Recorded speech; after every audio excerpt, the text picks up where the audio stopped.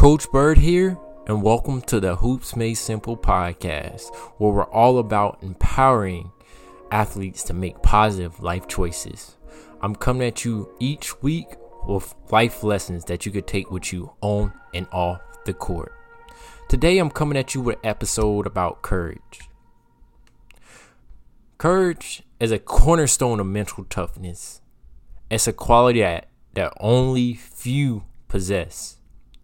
We've all seen those pro athletes that make courageous efforts, courageous performance in a game. But it's not only found in those world-class athletes. It's also found in amateur athletes.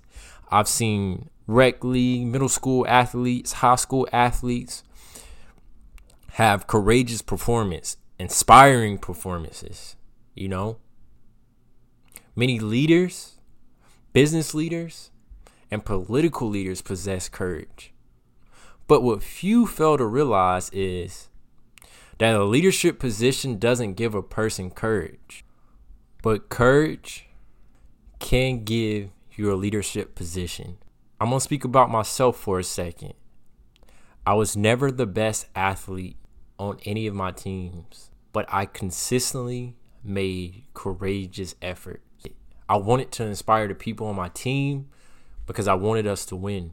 And that's what put me in that leadership position, because of my courageous effort each and every time I stepped out on the floor. It didn't matter how big the person was. It didn't matter the other team we were playing.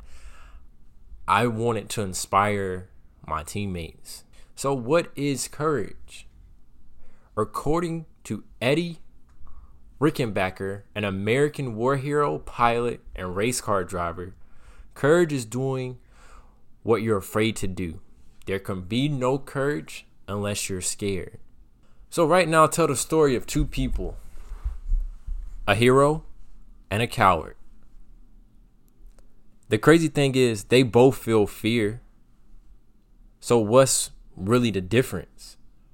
You see, the coward runs away from fear and goes away from the discomfort he or she is feeling. But the hero, we all know what the hero does. The hero goes head on towards his or her fear. They look it right in the eyes and they do whatever it takes to overcome the odds. A good friend of mine had a dream of playing high school basketball. But when he was born, he had a birth defect that made both of his arms shorter than the average individual. He was often overlooked and judged for the challenge he faced. He was cut from countless basketball teams, but rather than hiding, he looked his fears in the eyes and went towards them. He worked countless hours in the gym, watched hundreds of film, and even got up in the early mornings to run. But the most difficult thing he endured was that pain that he felt when he was getting cut. The average individual would have just gave up. But he didn't. He was courageous. He wanted to overcome the odds to inspire people. My friend did eventually make that basketball team his senior year. Since his monumental accomplishment, he has dedicated his life to coaching and training athletes. He's trained hundreds of athletes.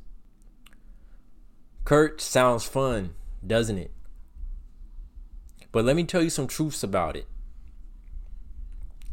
First and foremost, it starts in the mind.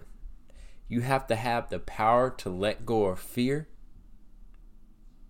and journey into new territory. And this isn't an easy thing, because you're going to feel uncomfortable. Like, it's not comfortable to step into new territory. You're going to feel like everybody's watching you. You obviously are risking failure because it's new territory. But if you can overcome that fear in the mind and take that step, then you already have developed a courageous mindset. Another truth about courage. It often means you have to do the right thing when others might not agree. Muhammad Gandhi, Rosa Parks, Martin Luther King, all did things that people didn't agree with.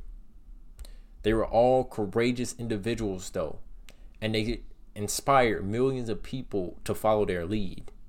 You have those same traits and qualities in you. You just have to take that step, and you can't be afraid to worry about what other people think. Yeah, it can be scary. Yeah, you might lose a couple of friends, but you could be the next one to inspire millions. So the last truth, when an individual displays courage, it inspires people to follow them. All it takes is for you to inspire one person, and that person can display courage and inspire another one. And eventually it stretches to a community. And then eventually it's the whole world. And that's how change starts. One courageous person. You be that courageous person. So how can you adopt a courageous mentality in your life? First and foremost, you have to get clear on what you're scared of. Sit down, and I want you to write the things that you're afraid to do. If it is trying out for that basketball team or that football team, that soccer team, if it is taking a class, if it is starting that business, if it is applying for that job, whatever it may be, you write down what you're afraid of. And then from there, do a brave act, whatever it might be. Challenge yourself to do something physically that you normally don't do. If you're consistently running 1 mile, let's try to run 2. Go that extra mile. Go out and do something that will stretch you, no matter what it may be. And with all of this, when you're stepping into new territory, as I spoke on earlier, don't let disappointment discourage you from being courageous. That's all part of the game. If you fall, you get back up and you try again. So I'll leave you with this. How must you change to develop a spirit of courage? Thank you for listening. I look forward to giving you life lessons each and every week. Coach Bird out.